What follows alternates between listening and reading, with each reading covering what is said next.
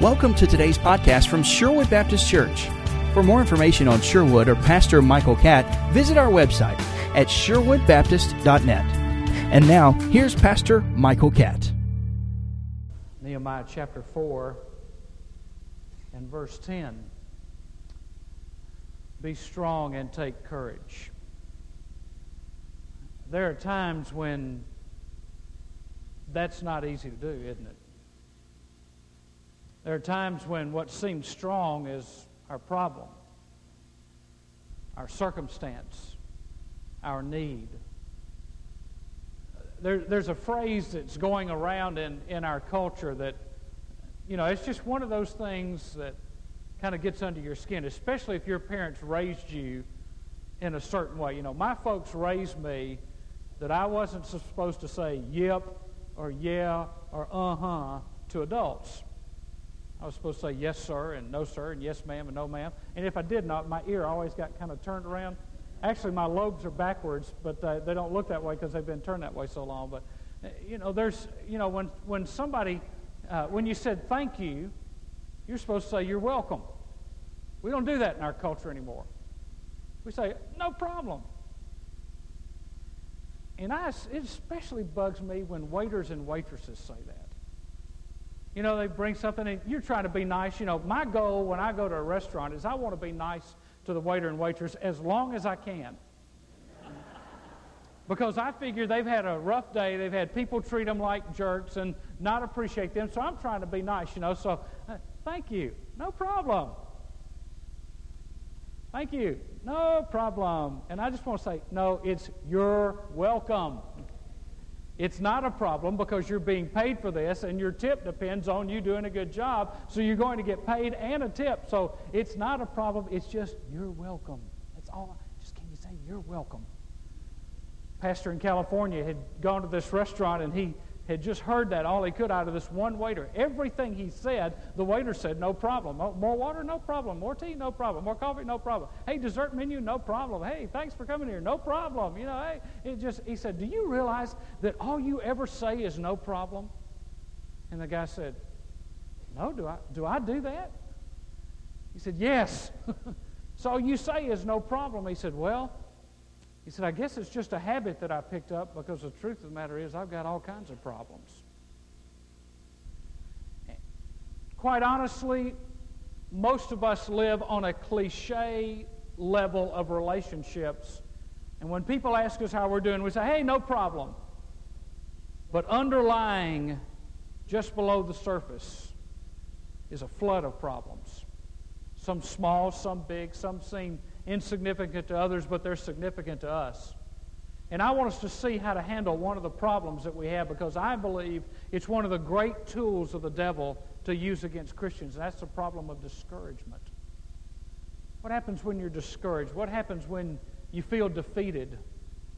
When you look around and it doesn't look like there's any hope or any answer, when it seems like your problems are multiplying and you've been praying and you've been praising God, but things have not been working like they're supposed to. Nehemiah chapter 4 gives us insight into the problem of discouragement, because you see, when you lose heart, you lose your dream. And when you lose your dream, you lose your will to live and your will to fight. Oswald Sanders makes a profound statement when he says, when Satan wants to gain victory over a man and keep him from fighting the good fight of faith, he does not have to throw an unconquerable foe against that individual. All he has to do is change the person's attitude toward victory. For when that man is convinced that victory is no longer possible, he is already defeated. Now, we looked last week at the 3 attacks that Satan uses in our lives. He uses resistance, and he uses rumor, and he uses ridicule. Now, when he's done those, if he's got us knocked off balance, he will begin to run a propaganda campaign.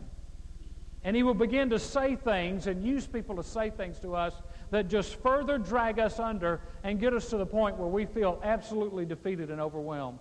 Let's begin reading in Nehemiah chapter 4 and verse 8. And all of them conspired together to come and fight against Jerusalem and to cause a disturbance in it. But we prayed to our God, and because of them we set up a guard against them day and night. Thus in Judah it was said, the strength of the burden bearers is failing. Yet there is much rubbish, and we ourselves are unable to rebuild the wall. And our enemies said, they will not know or see until we come among them, kill them, and put a stop to the work. Now, right there in verse 11, you can see that when you get discouraged, the enemy goes for the kill. I mean, when he gets you focused on your problem, when he gets you focused on the obstacle, when he gets you focused on the rubbish, he goes for the kill. He tells you now it's all over. It's just the date is just on the calendar when you're finally going to succumb and quit and give up. Look at verse 14.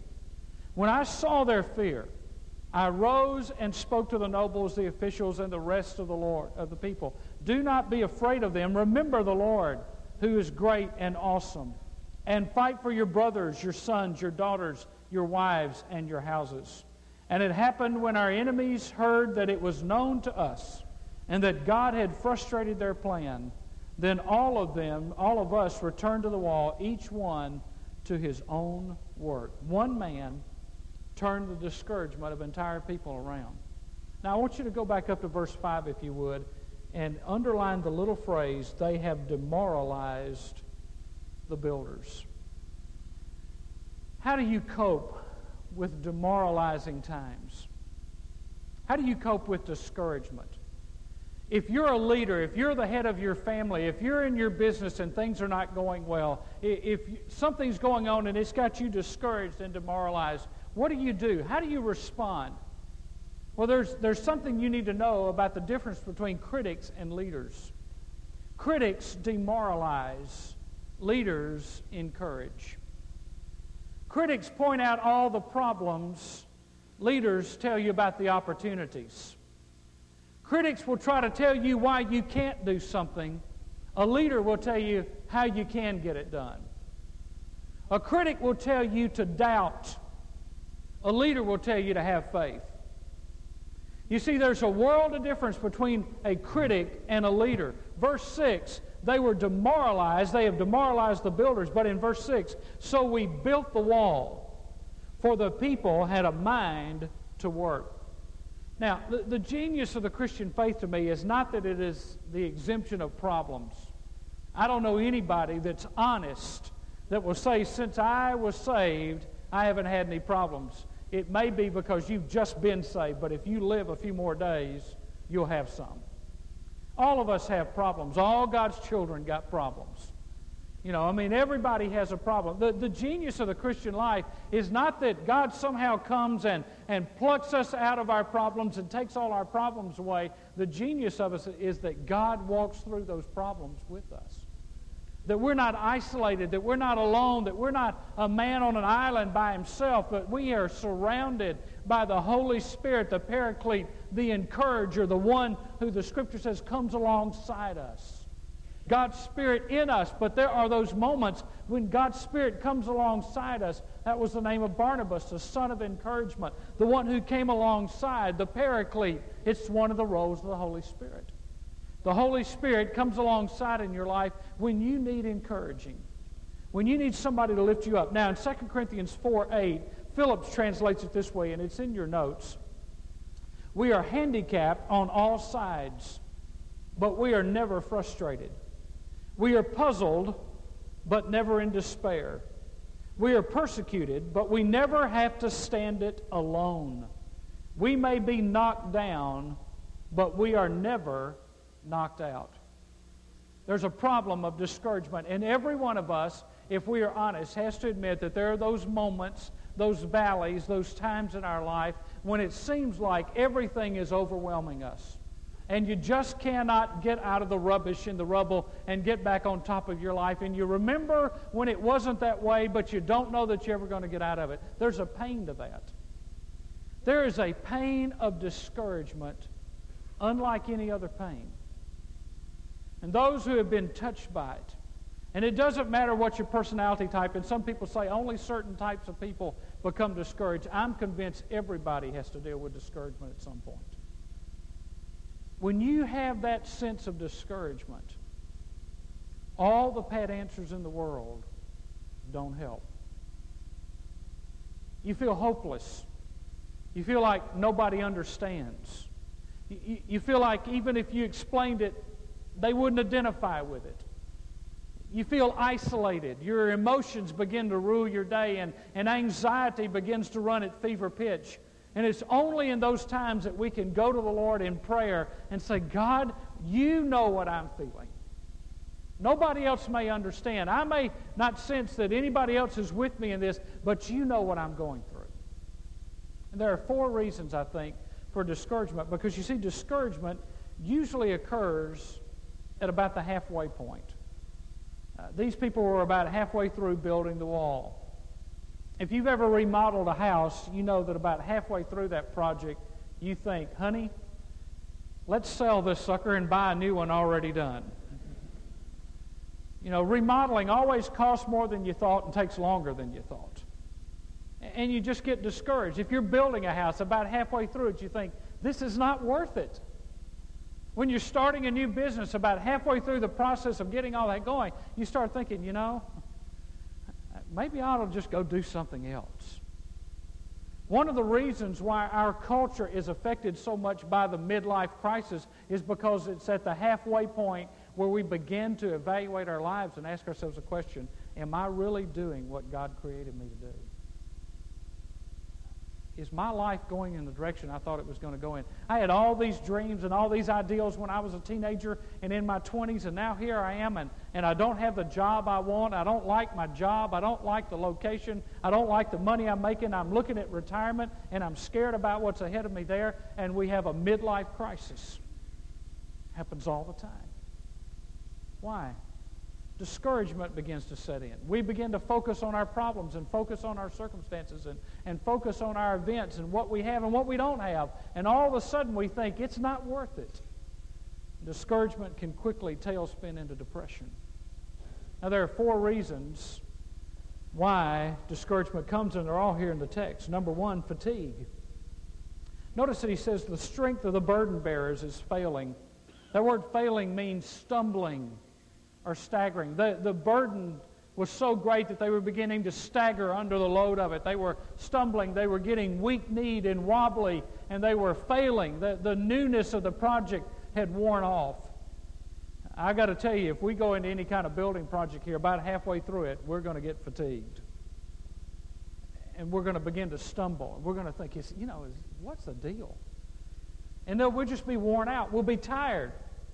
And you need to recognize that it's coming, because it just is a fact of life that when you're involved in something major or when there's something going on in your life, fatigue is a factor. That's why you need to rest and exercise, because fatigue can overwhelm us easily. Number 2, frustration. Yet there is much rubbish. You ever been on a building site? All the rubbish. You kind of start looking at a building site like you look at your kids' rooms. When they take it off, why can't they just put it in the dirty clothes basket? Why does it stay on the floor? And you're on a building site, and you see all these things laying around and say, why can't somebody on Friday afternoon, instead of killing time and us paying money for that, why can't they clean up? There's a thought. Notice, yet there is much rubbish. You see, this had to do with their perception more than the reality, because they had done half the work. There was much rubbish before they got started.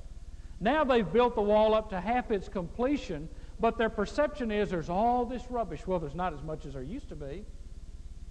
But you see, we can get the idea, after all I've done and all I've invested and all I've spent and all my time and all my energy, it looks like I'm not going anywhere. And that leads to frustration. Number 3, failure. We ourselves are unable to work. Now in verse 6, the people had a mind to work. The Hebrew says they had a heart to work. Now it says we are unable to work. What happened? They lost their heart. It's not worth it. We can't do this. Now, at one point they thought they could. Now they say, we can't. It's impossible. We'll never get this finished. The enemies are telling us we can't finish it. The work is overwhelming. There's no way we're going to get this done. And they had a sense of failure, which led to number 4, which is fear. Verse 11. The enemy is going to come and overtake us. So what are some principles for dealing with discouragement? Number 1, Take the problem to God. Verse 4. Hear, O our God, how we are despised. Verse 9. But we prayed to our God. Now there's a law of leadership here, and that is when you are ridiculed and attacked, don't take it out on people, talk it out with God. You know, I see people and they write letters to the editor, and I think, you know, if you prayed about that for an hour, it would probably help you feel better than writing a letter to the editor. You know, because, I mean, people just want to use public forums to beef. And you know, you can buy an ad, or you can get airtime, or you can call the news media, or whatever you want to do. But the truth of the matter is the person who can solve your problem is one you can't see. And that's the Lord. The Lord's the one that can take care of your problem, or anything that's causing you a problem. So you talk it out with God. Now, notice he says, God, look at how despised we are. Now, he tells that problem to God. He does not take it out on the people. I talked to a pastor last night. He told me, he said, you know, he said, I haven't gotten one encouraging note from a member of my church in 6 months. And to be honest, I didn't know what to say, because, you know, I get encouraging notes every week. I mean, I get several prayer cards every Wednesday night, and I get encouraging notes from people all the time. So, you know, I didn't want to say, well, I do. I get encouraging notes all the time. I didn't want to add to his burden. He said, you know, I've done 45 funerals. I've done 6 or 7 weddings. I've been at the hospital. I've done all. He said, I haven't had one person write me a note and say, thank you for what you do. You know what? He's discouraged. He already knows what day he's resigning, because he just doesn't want to fight the battle anymore. Do you know that 1,000 men leave the ministry every year? And most of that is because of discouragement. They just get tired of the battle. They get tired of the fight. And you see, what we have to realize is when we're in those problems and those crisis moments, that's when God is trying to raise the level of our prayer life. God's trying to get us to learn to talk to Him and to communicate to Him, because we cannot talk people into changing, but God can change people's hearts. Number 2, respect the opposition. Verse 9, we set up a guard. Now, pray for protection, but buy a deadbolt. I mean, don't just pray and say, now, Lord, I know that your angels watch over me, and I know that you see everything and know everything, and so I'm not going to worry about crime or anything else. I'm just going to leave my door open and go to bed tonight knowing that I'm protected by God. God's going to tell you to buy a lock and lock it. You see, be prayerful, but also be practical. Respect the opposition. Nehemiah didn't say, well, I've talked to God about it. I don't have anything to worry about. He set up a guard. He set up a watch. He was forewarned, and so he was forearmed. And we need to respect the opposition. Notice, we prayed and we set up a guard. There's a corporate response. It means this, that when one family in this church is under attack, all the families are under attack. When one person in this church family is discouraged, everybody is open to discouragement. When one is coming under the attack of the enemy, all are coming under the attack of the enemy. If one family has a prodigal son or daughter, then you have the chance of having a prodigal son or a daughter. And we have to respond corporately and respect the opposition, that when God is doing something in an individual's life, or when God is doing something in a church's life corporately, that the enemy is on the move. And we have to set a guard. Number 3, do what you can. Verse 13. Then I stationed men in the lowest space behind the wall, the exposed places. Now, what he did what he could do. He worked strategically. He recognized where he was vulnerable. Verse 16. From that day on, what happened? The builders wore swords. The builders wore swords. That may seem a little cumbersome to you, but there's a law of leadership here. Anytime you're building for God, you better be prepared for a battle. Anytime you decide to raise the level of your spiritual life, get ready for the enemy to come after you. Anytime you decide to do in your family what needs to be done spiritually, get ready for the enemy to come after you. Anytime your kids are growing in the Lord, get ready for the enemy to come after them. Do what you can do. Pray. Respect the opposition, but do what you can do to cover all your bases. They covered the low places in the wall. They worked strategically. When God is doing something to build you up, the devil is doing something to battle in your life.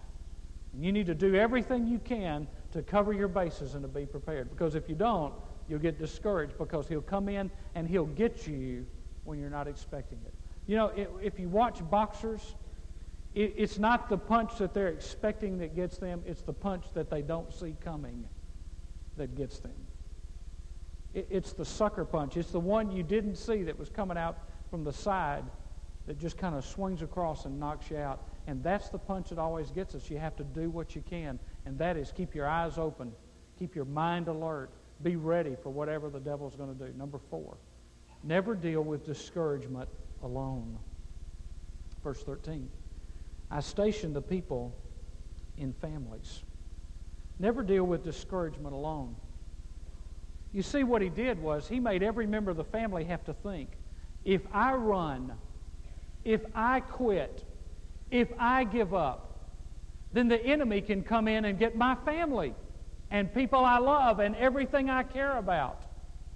And so he put the people with those that they loved the most in the areas that they were interested in, and he said, you need to stand, you need to watch, you need to be ready, you need to set a guard, because the enemy's going to come. And the person he said that to knew, hey, you know what, if I don't do my part, it's not other people that are going to be affected, it's my family that's going to be affected.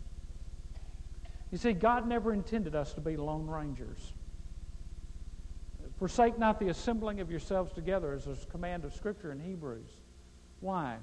Because we need the encouragement of the body. Now let me tell you what happens when we get discouraged. We begin to withdraw. The very thing that we shouldn't do when problems are mounting in our lives, that's what we do. We withdraw. We quit coming to Sunday school as much. We quit coming to church as much. We quit talking to people. We don't go out and eat as much, and we just kind of withdraw into a cocoon and a shell and a safe haven, and the lights get a little darker and our houses get a little darker, and we don't listen to anything that's lively and encouraging, because that discourages us that somebody else is having a good time right now. And we begin to just kind of pull all the things in, and we kind of wrap ourselves up in ourselves, and we kind of get in our own little huddle, and we feel sorry for ourselves. Don't try to deal with discouragement alone. That's why you have your church family. That's why you have your Sunday school class. That's why you have the ministry of the people around you. Because you can't deal with it alone. If you just deal with it alone, if you just keep looking in the mirror and telling yourself how bad it is, it's just going to get worse. You see, you need to quit doing this, saying, I've got a problem and I'm discouraged. And you need to start doing this. I need somebody to love me and help me. I need somebody to care about what's going on in my life. And isn't that one of the purposes of the church? To love other people, to minister to them in their time of need. And you need a church family that draws you in and keeps you going and loves you enough that they don't let you isolate yourself. The most dangerous thing you can do when you're discouraged is to isolate yourself. When I get discouraged, I have a tendency that I have to watch. I just want to be alone. I don't want to be with anybody. I just want to go out in the garden, sit in the back, and eat worms. I mean, I just want to be alone. I don't want to talk to anybody about it. I don't want to deal with it. I don't want to discuss it. I just want to be by myself. And that's a dangerous thing to do. Because if you get caught in that, before you know it, you will have locked out the people who love you. And you will have pushed away the people who are trying to care for you, because you won't let them into your life, and you won't get honest enough to say, I'm really hurting. I really need some help. I really need some encouragement. I really need a sense that somebody understands what I'm going through. You see, you cannot deal with discouragement alone. It'll destroy you. Number 5. This is the best one. Remember who's in control. Verse 14. Nehemiah said, when I saw their fear, I arose and spoke to the nobles, the officials, and the rest of the people. Do not be afraid of them. Remember the Lord who is great and awesome, and fight for your brothers, your sons, your daughters, your wives, and your houses. He says there's a reason to live. There's a reason to hope. There's a reason to believe. And if you're going to be a leader, one of the things you have to do for the people around you is you have to reaffirm and reassure them who's in control. God's in control. Notice what he says. Do not be afraid of them. Remember the Lord. Verse 20, the last part of verse 20. Our God will fight for us. Now, I want you to look at verse 14, and I want you to mark two words. This is one of the problems that you have when you translate from one language to another. It says, do not be afraid. The Lord is awesome. Do not be afraid. The Lord is awesome. Two words, afraid and awesome. Two different words in your Bible, one word in Hebrew. Don't fear your problem, fear God. That's what he's saying. Now, do you see how much more significant that is than God is awesome? Because awesome has become kind of a trite word for, oh man, that's awesome. I mean, we say that about everything. You got your food right at McDonald's. That's awesome. Actually got everything I ordered. That's awesome. You know, we've so watered down awesome. What Nehemiah is saying, don't concentrate on your fear. Concentrate on the God who is to be feared. The God who is to be reverenced. It's not your problem. It's the Father that you concentrate on. Same word. Identical word. Don't be afraid of this. Just fear God. Remember the Lord. You see, if you fear God, you don't fear man and you don't fear your circumstances. But if your eyes and your focus are off of God, then you start looking around at men and your circumstances and your problems, and all of a sudden they overwhelm you. And you're taken in by your problems and you're absorbed in your problems. But what Nehemiah is saying is remember the Lord. Fear the Lord. Listen, if you have a healthy fear of God, you don't have to worry about anything else. He's got everything else covered. There is an interesting thing that happens in military history. Typically, wars are fought because of some tragic defeat, especially when you look at the history of America. When you look at the liberation of Texas, Sam Houston rallied Texans from all around the state with, remember the Alamo, remember our defeat. 168 men died in the Alamo fighting for the independence of Texas. Remember the Alamo. And they went out and fought and they won independence. Spanish-American War, remember the Maine. The Maine had been sunk and it was a rallying point to bring people together and say, out of this defeat, we're going to have victory. World War I, remember the Lusitania. Sunk, the bottom of the ocean. But we're going to come back and we're going to win. And we're going to do it because we remember the Lusitania. World War II, hundreds of thousands of men went to war. Why? Remember Pearl Harbor.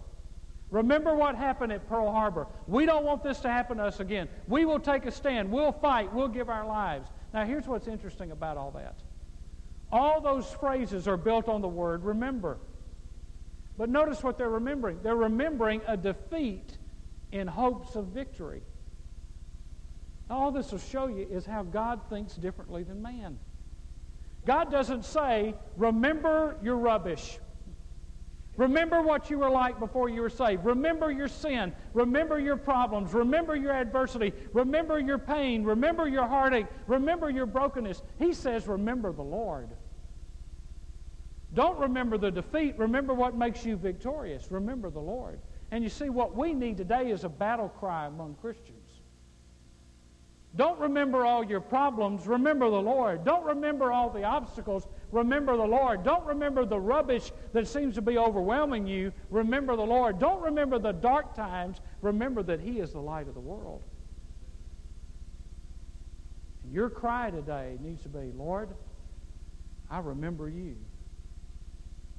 And the God who delivered Abraham and who delivered Moses and who delivered Israel, and the God who delivered Nehemiah, and the God who allowed David to rule and reign, and the God of Solomon, and the God of Jacob, and the God of the apostles, and the God of the New Testament, who stood before all and said, the church can even storm the gates of hell.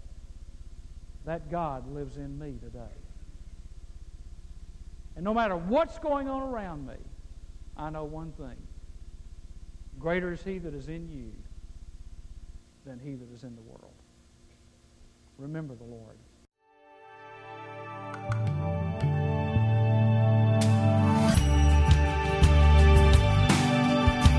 Thanks for listening to today's podcast from Sherwood Baptist Church and Pastor Michael Catt. For more information about Sherwood, you can visit our website at sherwoodbaptist.net. If you live or visit in the Albany area, we invite you to worship with us here at Sherwood. Thanks again for listening, and have a great day.